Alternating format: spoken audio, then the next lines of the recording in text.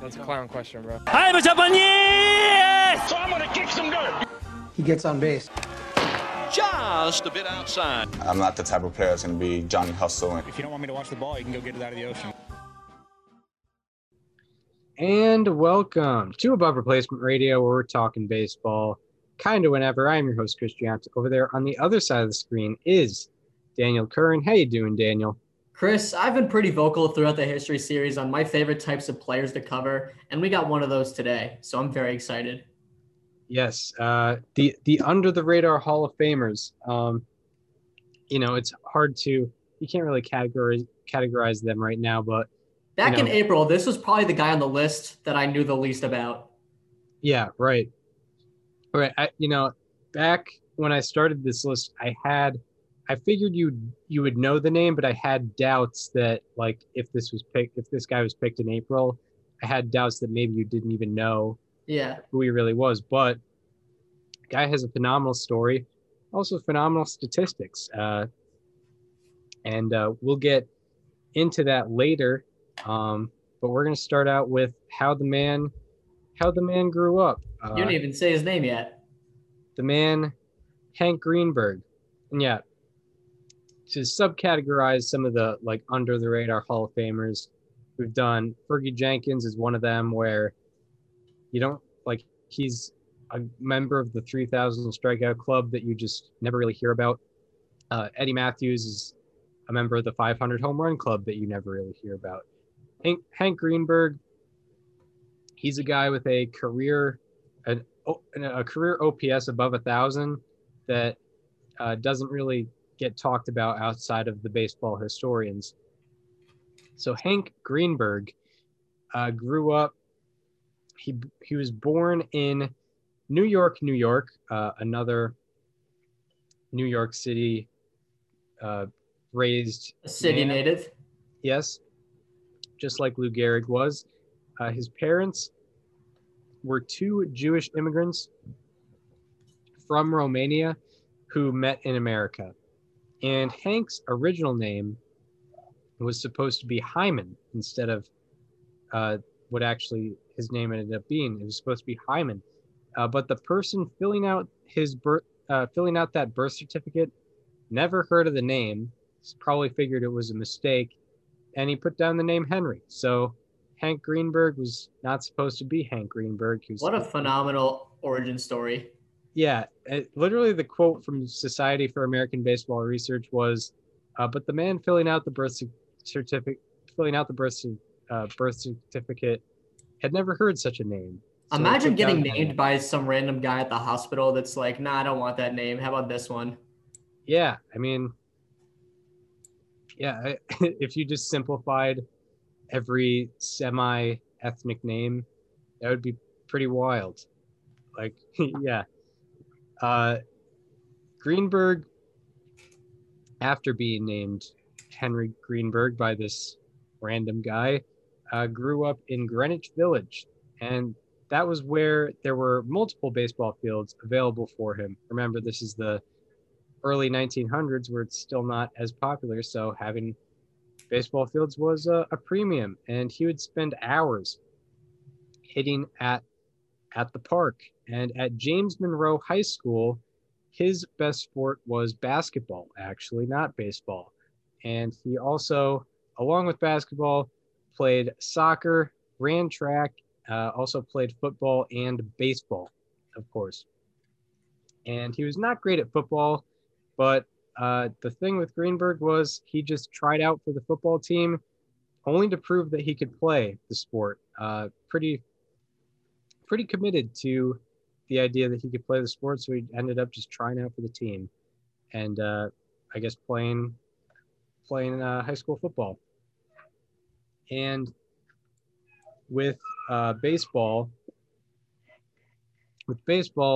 New York Giants manager John McGraw saw Greenberg play and was not particularly interested in signing Hank Greenberg. And Paul Krickel, who was the same Yankees scout who got Lou Gehrig, brought Greenberg to a game at Yankee Stadium and told Greenberg that Gehrig was, quote unquote, all washed up, and also that Greenberg would end up being the Yankees' first baseman in a few years.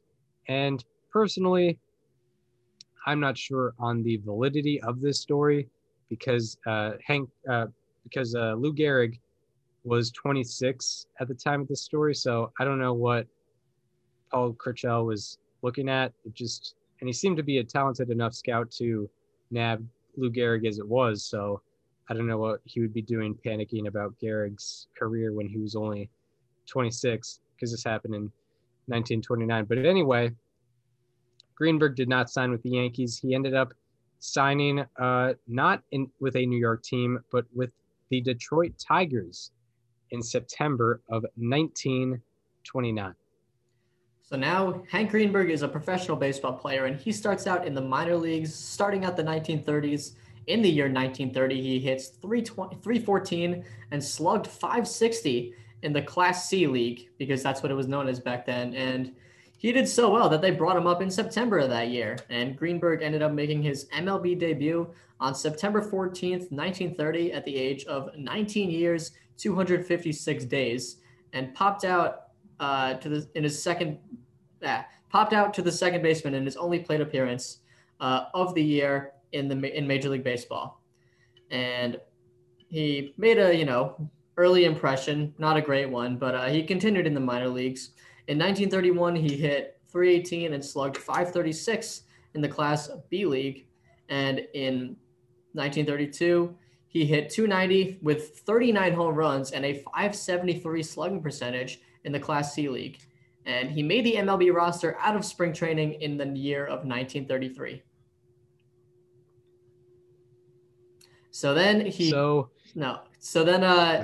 My bad. So he ends up going into his rookie season, and he did pretty well for himself. He became a full-time starter beginning on May 21st for the Tigers, and immediately he was reminded of his religious background.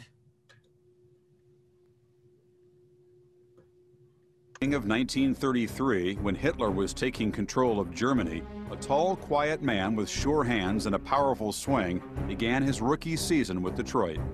Hank said that every day of his career, he was called some name from either the opposing dugout or from fans in the stands.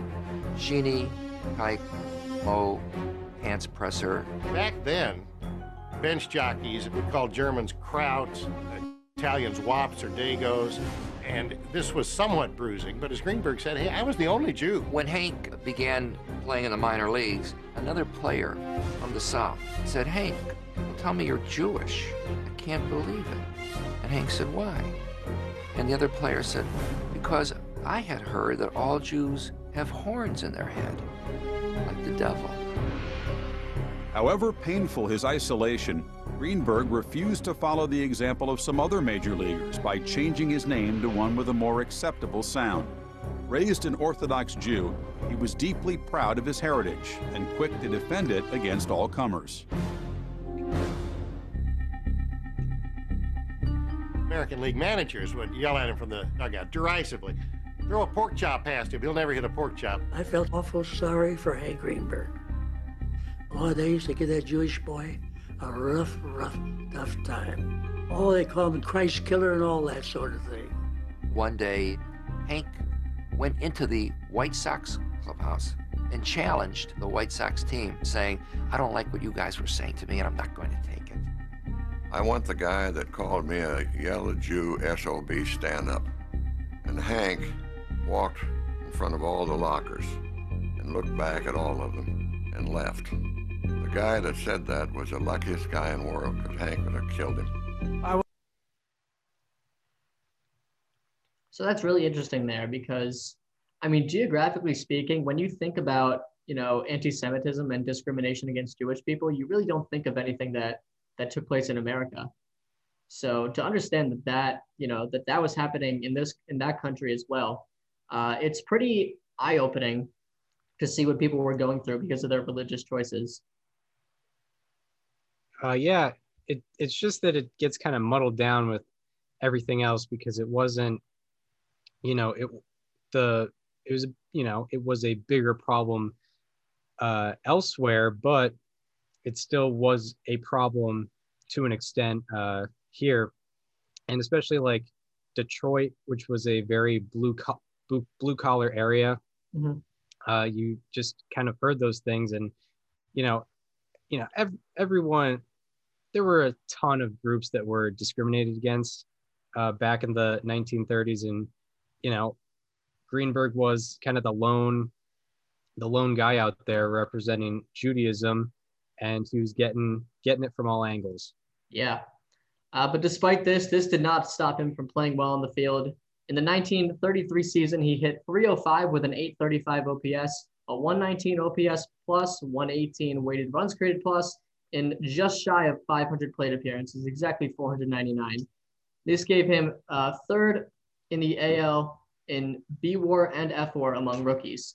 The Tigers went 75-79, finishing fifth in the American League.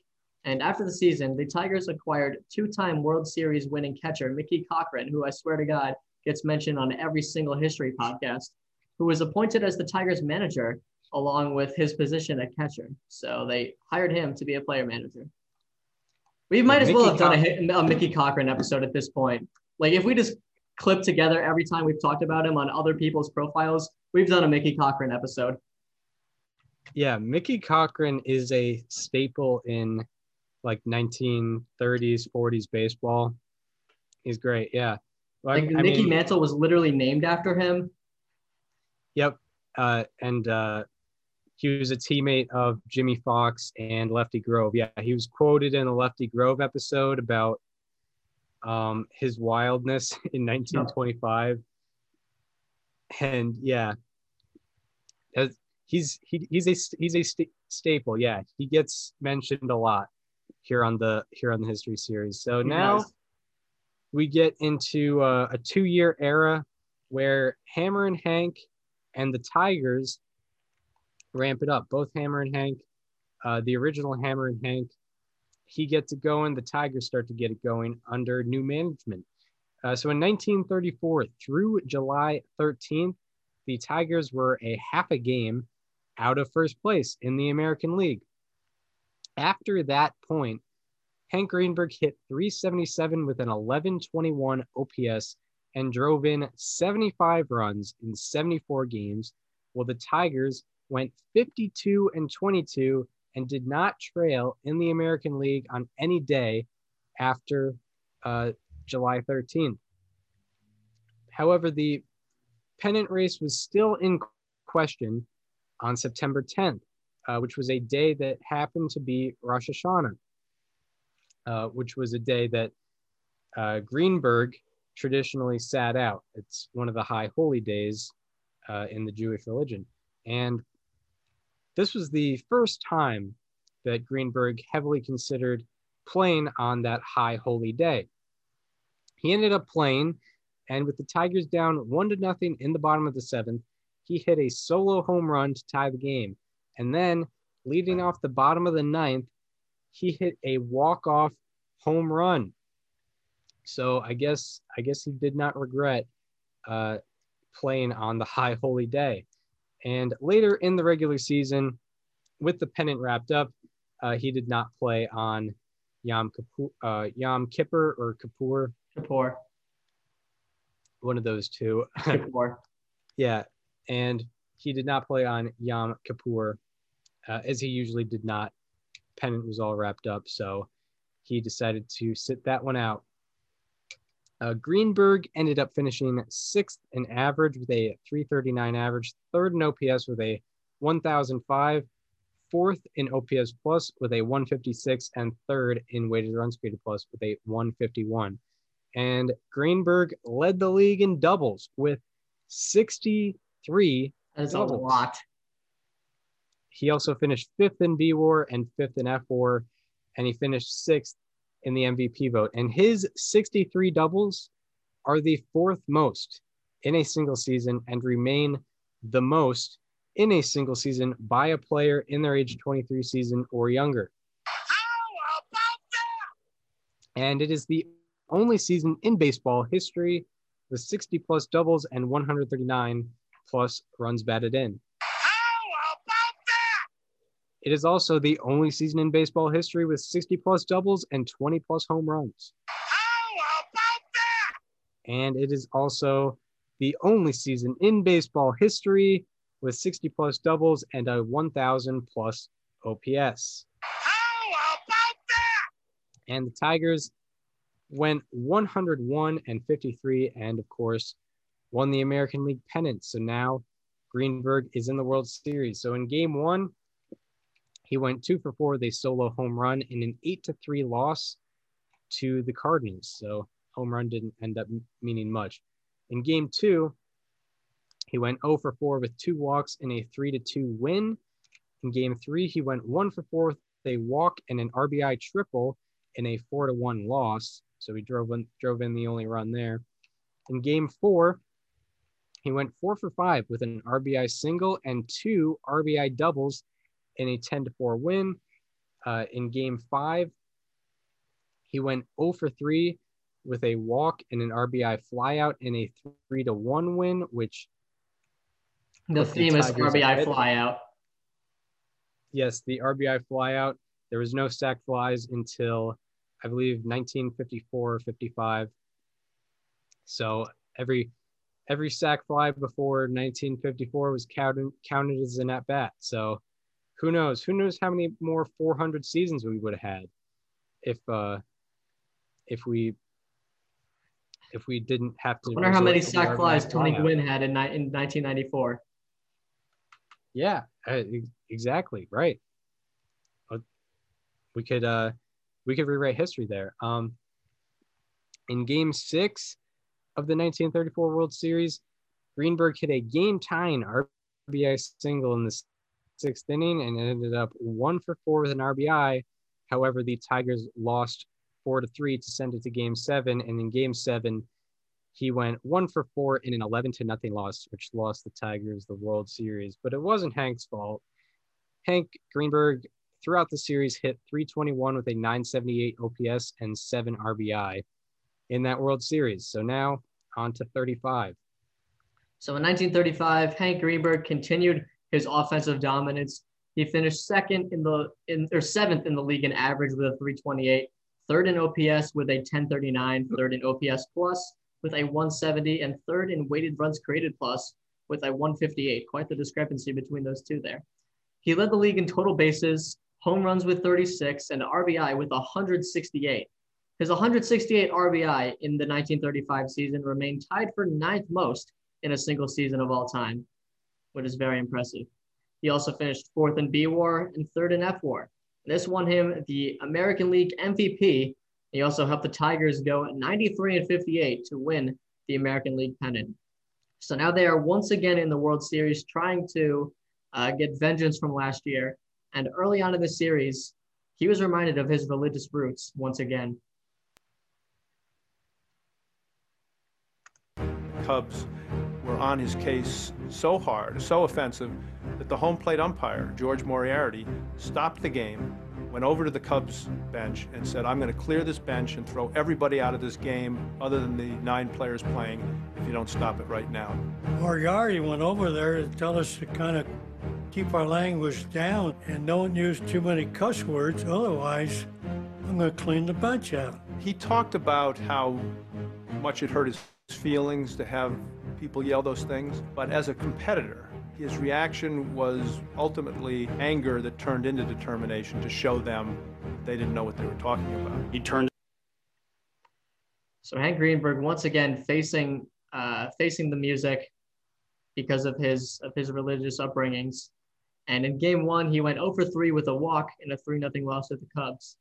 However, in Game 2, he hit a 2-run home run in the first inning. But later on, when Greenberg was on base, he tried to score on a single, and he injured his wrist sliding into home plate. The Tigers won Game 2 8-3, but Greenberg wasn't able to play for the rest of the series because of this injury. But the Tigers ended up winning the World Series in 6 games. Not the way we would have wanted it to happen, but Hank Greenberg was a World Series champion. And I got to say, Chris, with the Chicago Cubs, you know, they always talk about the curse of the Billy Goat and all these other things. Why doesn't anyone talk about this as the reason they were cursed? It's possible. Yeah. Maybe I always go back to when they blew an 8-0 lead in the 1929 World Series against the A's. That's a valid one too, but this was just this was a bet. This is a moral one. Yes. Yeah. Apparently it got pretty bad over on the north side. Yeah, it did. So Hank Greenberg now has got to follow up his 1935, but unfortunately it didn't go very well for him in 1936. He was hitting .348 with a 1085 OPS in 12 games that season, but he re-injured his wrist, and he did not play another game that season. So now we're on to another 2-year era where Hank Greenberg is threatening the record books. In 1937, Hank Greenberg finished 7th in average with a .337, 2nd in OPS with an 1105, 2nd in OPS plus with a 172, and 3rd in weighted runs created plus with a 164. And also to go with that, Greenberg hit .371 with runners in scoring position, and he had a lot of men in scoring position, which resulted in him leading the league in RBI with 184. He also finished 4th in B-WAR and 3rd in F-WAR, and he finished 3rd in the MVP vote. And his 184 RBI remains the 3rd most in a single season, and it remains 1 RBI shy of the American League record. And it is the only season in baseball history with 40-plus doubles and 180-plus RBI. Also, his 99 games with 1 or more RBI are the most such games in a season in the history of game logs. History of game logs goes back to 1901. And the Tigers went 89-65 and finished 2nd in the American League. Were not able to catch the Yankees as they went to that World Series 4 times in a row. And in 1938, Hank Greenberg threatening the record books once again. He was 7 RBI away from tying Hack Wilson's single season record. And from July 8th to July 30th, Greenberg hit 15 home runs in 21 games. And after this run, he had 37 total home runs on the year and was on pace for 62 for that 1938 season. And in his next 39 games, Greenberg hit only 9 home runs in those 39 games, and he would need 14 home runs in 24 games to tie Babe Ruth's record and 15 to break that record. So after this 39 game stretch of only 9 home runs, in the 19 games after that, he hit 12 home runs, giving him 5 games to hit 2 home runs to tie the record, 3 home runs to break the record. And Greenberg did not hit a home run in those 5 games. And in the last game, the game was called due to darkness. And the umpire was apologetic to Greenberg, but Greenberg said, "That's all right, George. This is as far as I can go too." And according to legend, this was on Society for American Baseball Research. This was on these, I believe, Sports Century documentary, something on ESPN. According to legend, this exchange happened immediately after Greenberg hit a ball off the fence, but Greenberg did this leading off the top of the 7th inning, and the Tigers and Indians ended up finishing that whole inning. So it wasn't like he hit the ball off the fence and then the game was over. They ended up finishing the whole inning, but that was the legendary story, was that he hit the ball off the fence, he reaches first, and then everyone goes home. But I doubt that really happened.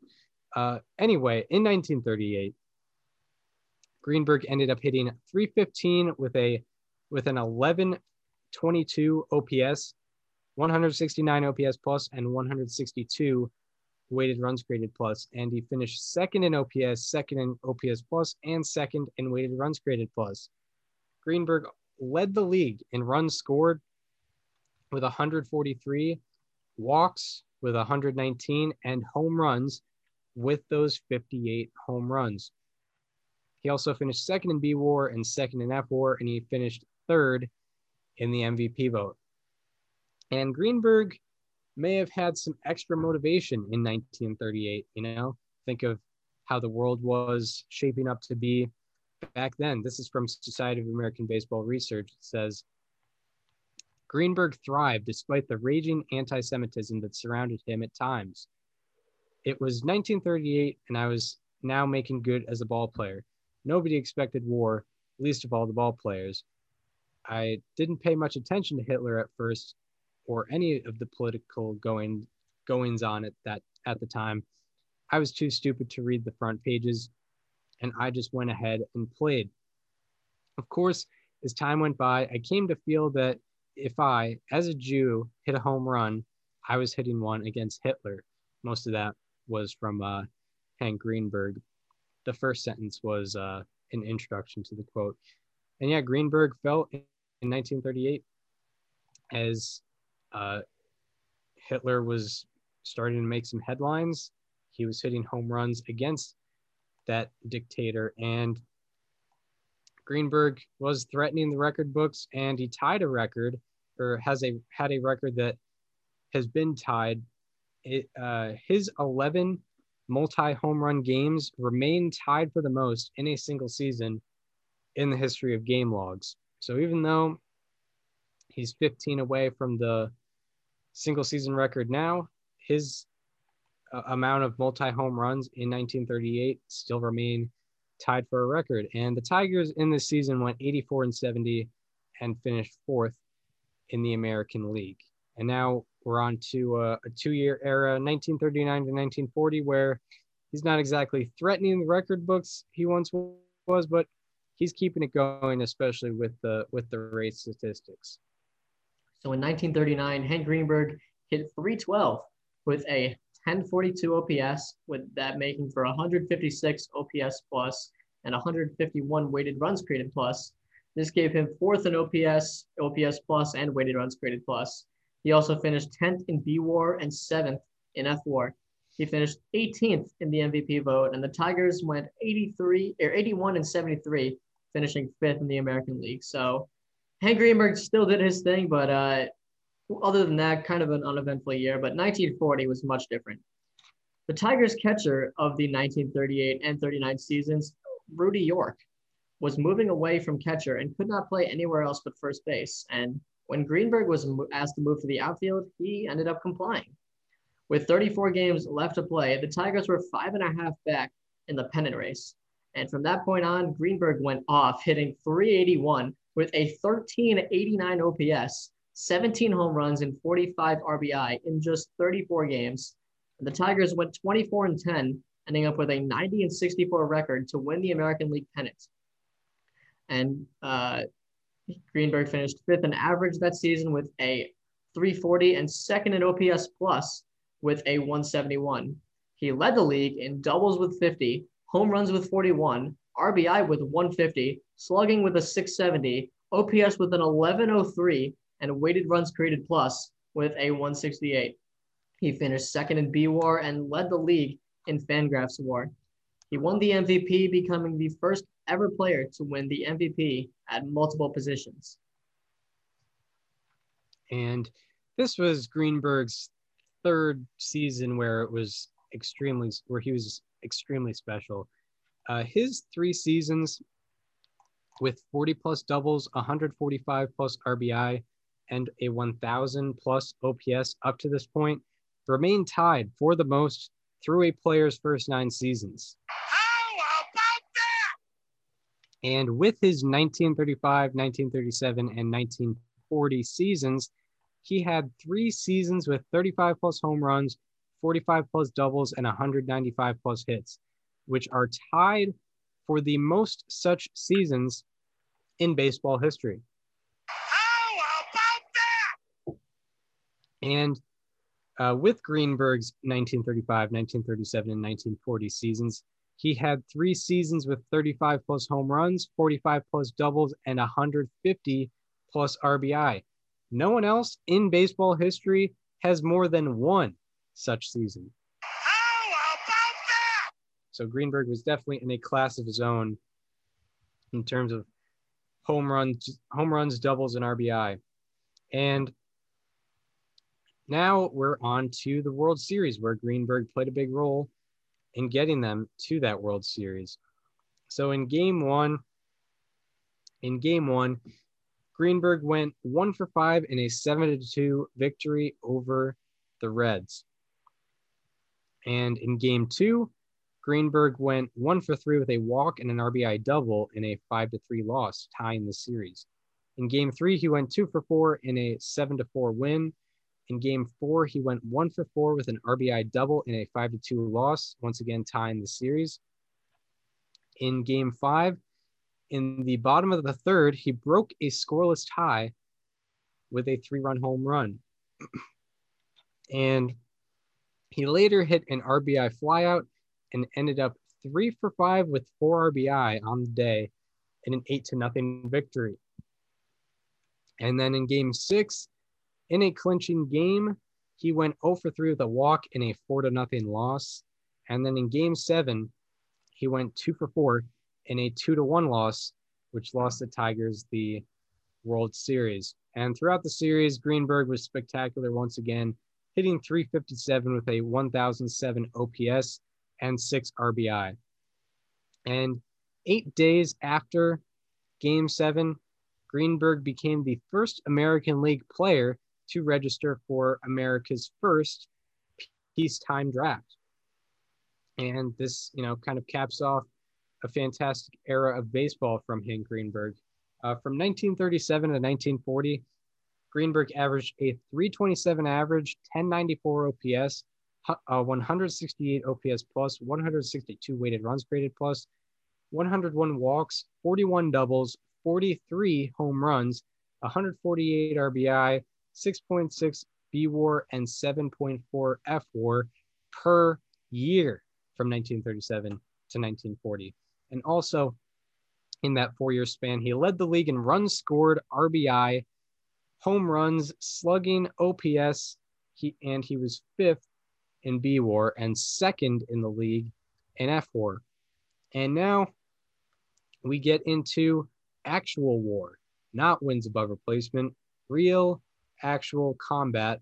Two countries, many countries. More than 2 countries. Yeah, very many countries, like a whole lot of countries. This was the Avengers of actual wars. Yeah. So in spring of 1941, Greenberg was actually initially declined from the military because of his flat feet. And because of rumors that he bribed the board who classified his flat feet, he requested to be reevaluated, and he finally passed because he didn't want to be seen as someone who may or may not have bribed, which probably was not the case.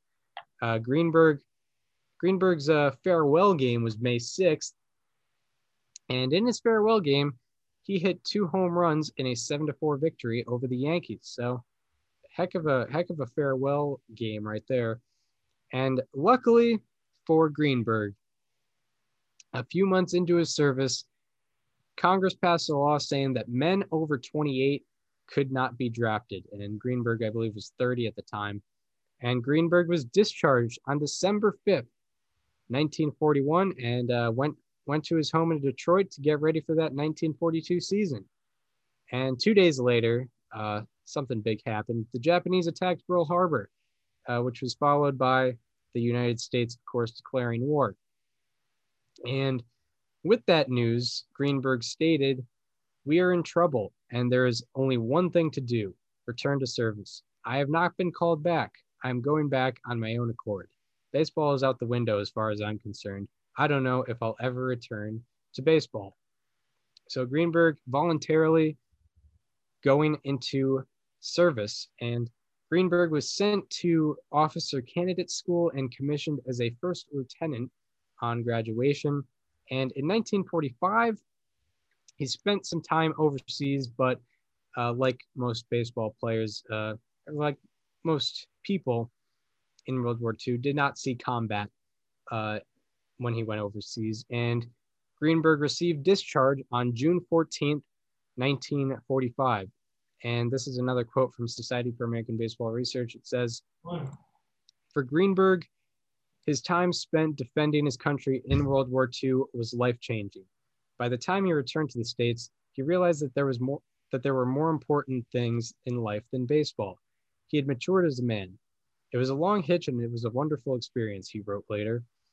"I can't say it was enjoyable insofar as we were deprived of our liberties, but considering that so many men had suffered much greater hardships than I had, and quite a few of them had lost their lives, I guess I was just lucky to come back in one piece."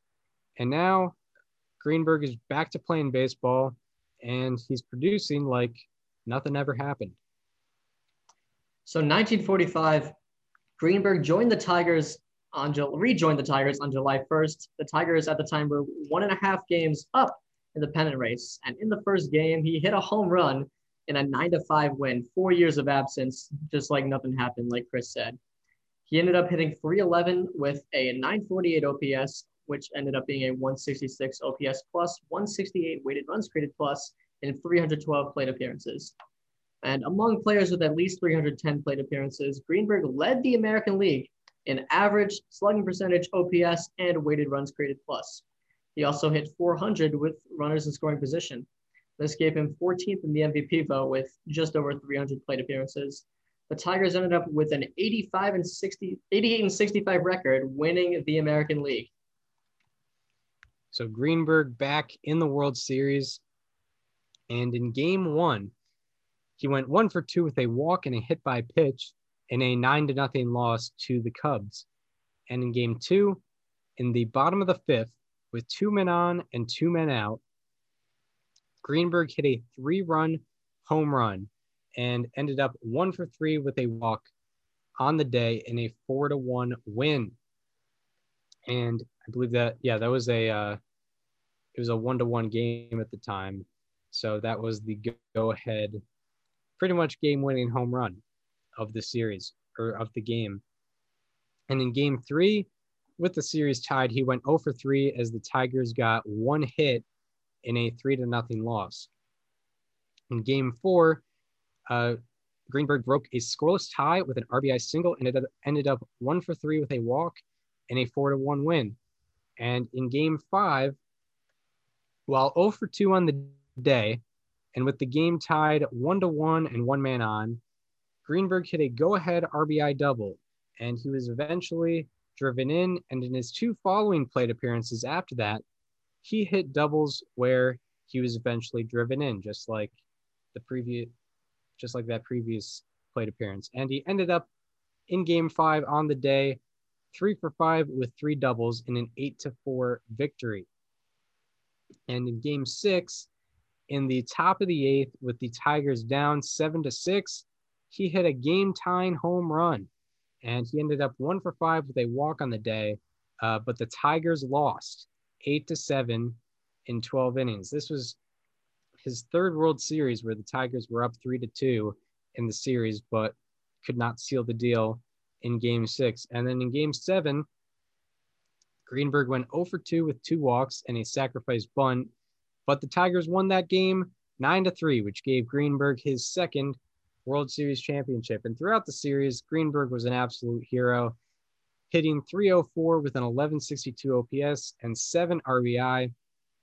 And he had the most win probability added of anyone on the Tigers. So if there was a World Series MVP, Hank Greenberg was probably going to get that in 1945. And in Hank Greenberg's career in the World Series, he had .318 with a 1044 OPS, along with 22 RBI in 23 career World Series games. And he was able to drive in those runs because of a great average with runners in scoring position.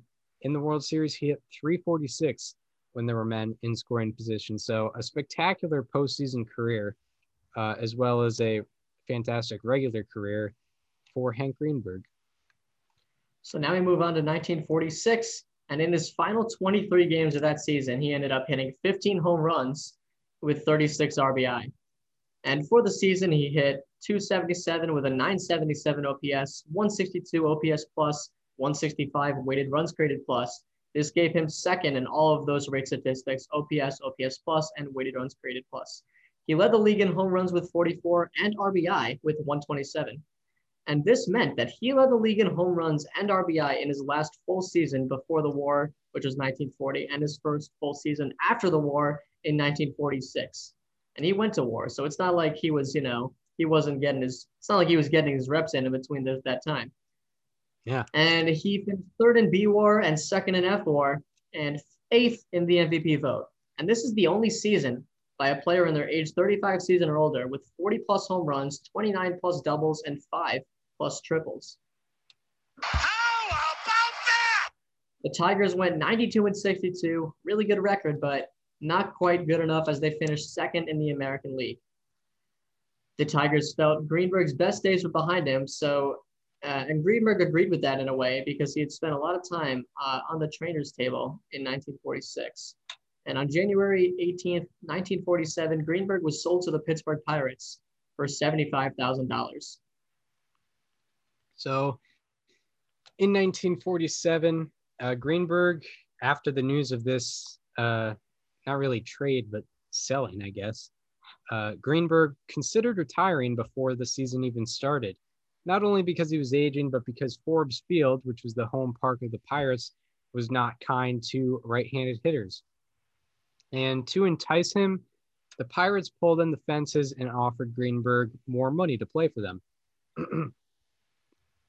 Greenberg ended up hitting 249, but with an 885 OPS, 132 OPS plus, and 133 weighted runs created plus.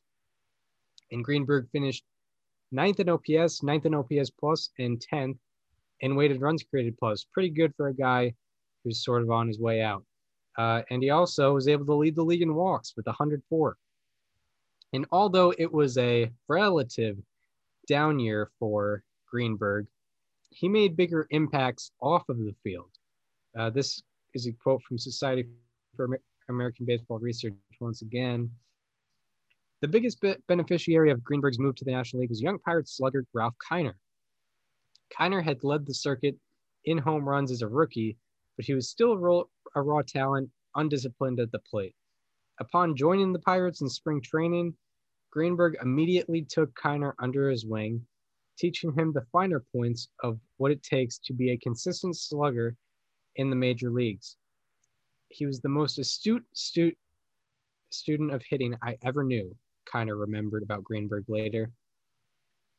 And also, outside of Ralph Kiner and teaching him the finer points of hitting, in May, the Brooklyn Dodgers came to Pittsburgh, and Hank Greenberg told Dodgers rookie Jackie Robinson, quote, "Listen, I know it's plenty tough. You're a good ball player, however, and you'll do all right.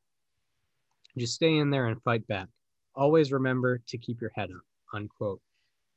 And very big off-the-field impact by Hank Greenberg, even as he's on his way out. And the Pirates ended up going 62-92 and finished 7th in the National League. And Greenberg saw that the Pirates really had no direction at the time, kind of similar to today. And he retired after the season was over. It's interesting because I remember when I watched 42 in theaters, the Pirates were not an organization that was very kind to Jackie Robinson when he played against them. So to see that, Hank Greenberg from the Pirates was going up to him and, giving him all the encouragement that he needed, it's definitely a breath of fresh air from a franchise that you associate with, being hateful from that movie. Right, exactly. So now we are in Hank Greenberg's post-career, and in 1950, he became the general manager of the Cleveland Indians, and he actually helped build the AL pennant-winning 1954 Indians, who went 111-43, but they lost to Willie Mays and the New York Giants. And in 1956, Greenberg was inducted into the Baseball Hall of Fame. And after 1957, when Indians owner Bill Veeck sold the Indians and became owner of the Chicago White Sox, Greenberg followed him there and became a part owner of the White Sox and a vice president. And in the 1960s, he got into the stock market and made millions of dollars investing. And eventually he sold his stake of the White Sox for a very considerable profit and ended up moving to Beverly Hills. And on September 4th, 1986, Hank Greenberg passed away at the age of 75 after a lengthy battle with cancer. So now we look at Hank Greenberg's all-time ranks. His career 1017 OPS ranks 6th of all time, and his 605 slugging ranks 6th of all time as well. His 159 OPS plus ranks 16th of all time, and his 154 weighted runs created plus ranks 20th of all time. And among right-handed hitters specifically, his OPS ranks 2nd, his career slugging percentage ranks 2nd, his OPS plus ranks 7th, and his weighted runs created plus ranks 7th. So he is one of the best right-handed hitters of all time. Very much so. He was actually, I had a list of possible DHs for, I guess I could say our all-time draft. And Hank Greenberg was one of the considerations because he was really, really good at hitting baseballs. And now we get into a shorter edition of what we call How about that?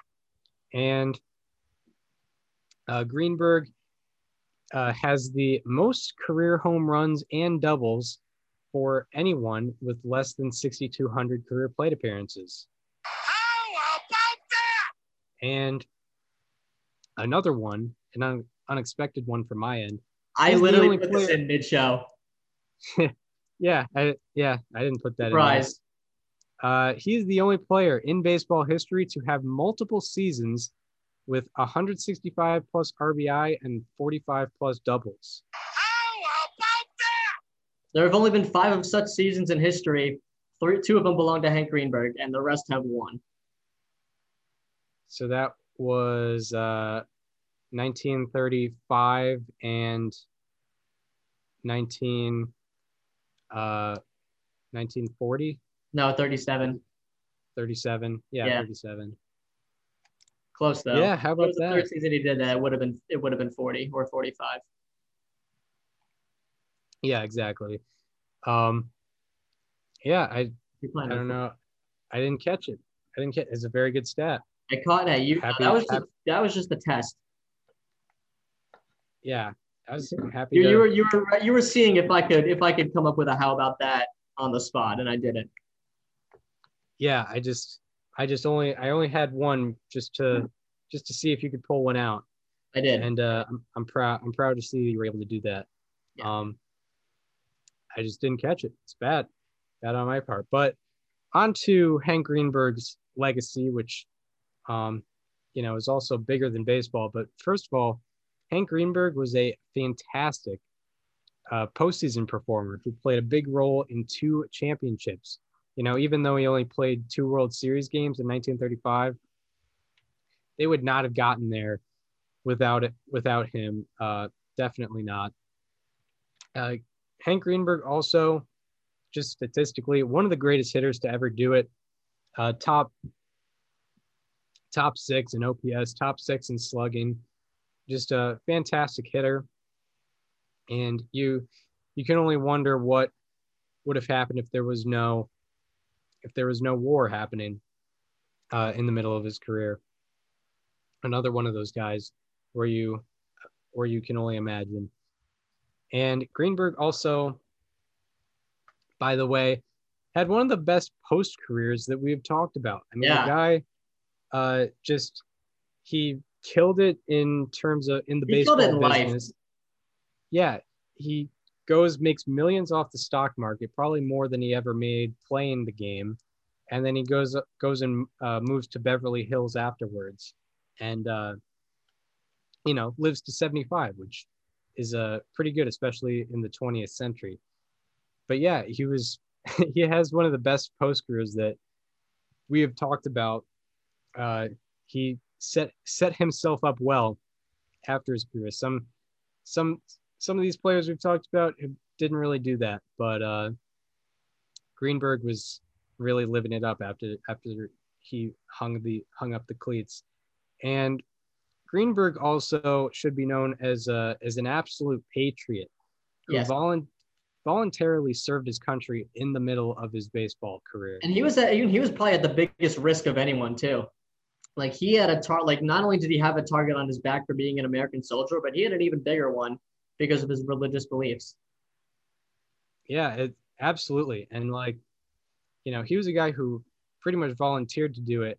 Like you are risking your life of being killed in combat. I know he never went to combat, but if he was caught somehow, what was going to happen to him. Yeah, exactly. Yeah, that's true. That is true. Cause if the war went on longer, he was a guy that was already overseas, he might have had to see combat, and I can't imagine him being a POW in Germany. It as a would Jewish not man. have been, as a man of Jewish faith, wouldn't have gone well at all. And he still volunteered to do it. We've done multiple players who served during World War II. Ted Williams, we love the guy. He didn't volunteer whatsoever. He had to be basically forced into doing military service, and Joe DiMaggio was somewhat similar. Hank Greenberg had a way out. Like he had the opportunity to not do it if he didn't want it to, but he was like, no, sign me up for this war right now. Yeah, multiple ways out of it. He had flat feet, and he could have just not gone to get reclassified, but he went out and got reclassified. And then he was beyond the age of 28 when the war began, and he was still raising his hand saying, yeah, I would like to I would like to serve my country in a time of war. Very, very honorable, especially during that time. But yeah, I mean, that should definitely be remembered. And also, Greenberg was an inspiration to Jewish people and other discriminated groups, and he made a positive impact on Jackie Robinson when he was at his most vulnerable. Pretty much right in the beginning of that 1947 season, where not all the ballparks had seen the guy and were able to, if they were discontent with the idea of him being there, did not get that out yet. But Hank Greenberg got him in the middle of May, and gave him some much needed advice, because Jackie Robinson probably felt very alone at that time, and Hank Greenberg did his best to help him out in the time that he had with him. So that should be remembered. His inspiration to the Jewish community should be remembered. And of course, him being an absolute patriot who 100% voluntarily did not have to serve during wartime, but did, and passed up on a great baseball career to do so.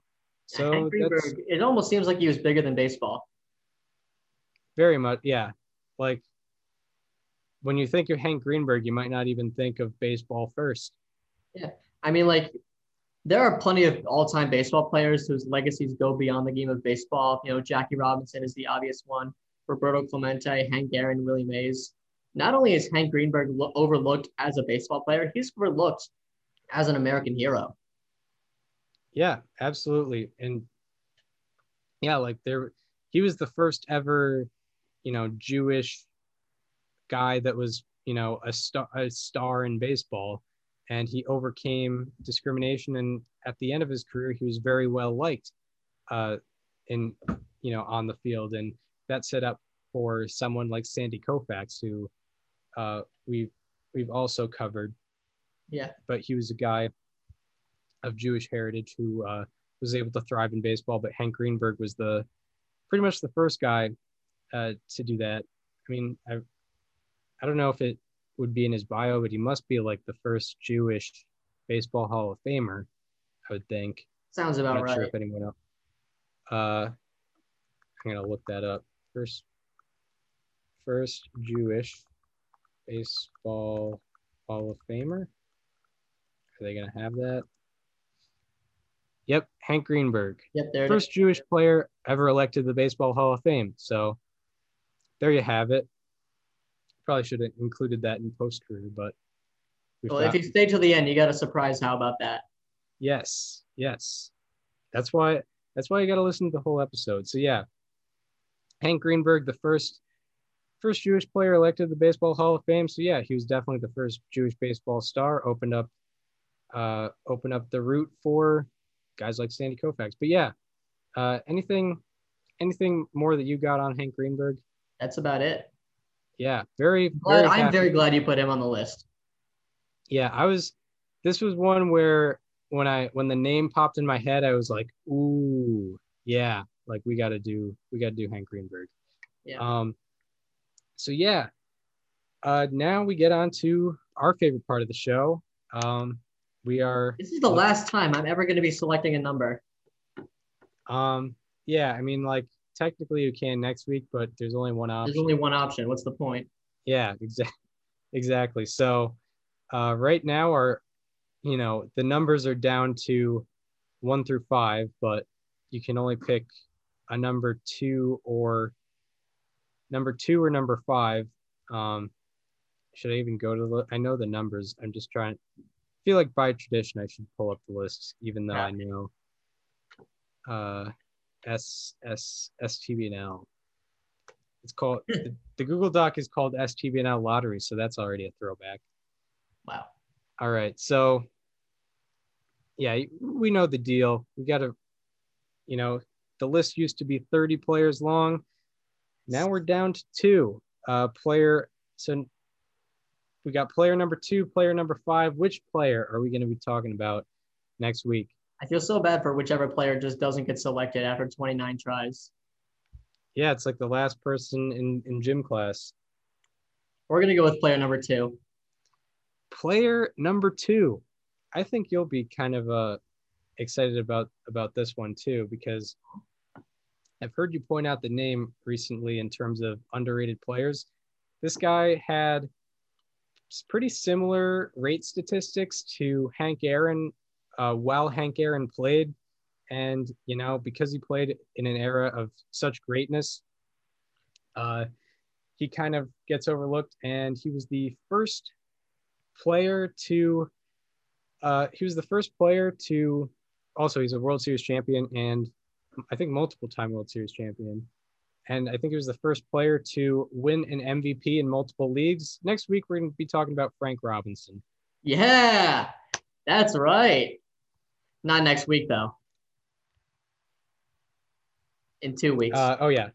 Yeah, 2 weeks from now. 2 weeks Frank Robinson is a sneaky all-timer. That man has accomplished everything. Like if you look at his baseball reference page on like the list of achievements, it just goes down so far.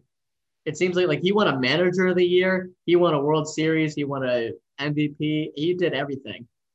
Yeah, he had the staring contest with the umpire. He did have the staring contest with the umpire. I love that one. He's one of a Triple Crown winner too. Mm-hmm. Back in 1966, I believe. He faced Tom Seaver in the 1969 World Series. Yeah, a bunch of playoff experience too.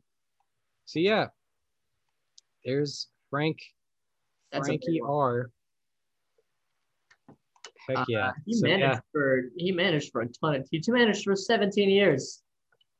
Yeah, this might be our longest episode because we got to go over 20 playing seasons and then 17 managing seasons. Yeah, and we got some video likely as well. And yeah, there's two people with their number retired by 3 different teams. So there's Nolan Ryan and then there's Frank Robinson. Actually, correct me if I'm wrong, but wasn't he the first black manager? Yes. Yes, he was. Big deal. So yeah, we got his a lengthy managing career too. Yeah, this guy was a baseball lifer. For sure. Yeah. That is a good one. So yeah, that concludes the Hank Greenberg episode. We were glad to do this one, and we hope you really enjoyed this one. If you are listening on Apple Podcasts or Spotify and want to watch the videos with us, go to our YouTube channel. It's called Above Replacement Radio, and go ahead and subscribe to that YouTube channel. If you want to follow us on social media, follow me on Twitter at Chris_Gianta, and follow Daniel on both Twitter and Instagram at Daniel_Curran, and follow the show Instagram at Above Replacement Radio. And we hope you enjoyed this Hank Greenberg episode, and we hope to see you next Tuesday where we'll be previewing the AL West, maybe another Division II, and plenty more. And we hope to see you next Thursday where we're going to be talking about the 1998 San Diego Padres. See you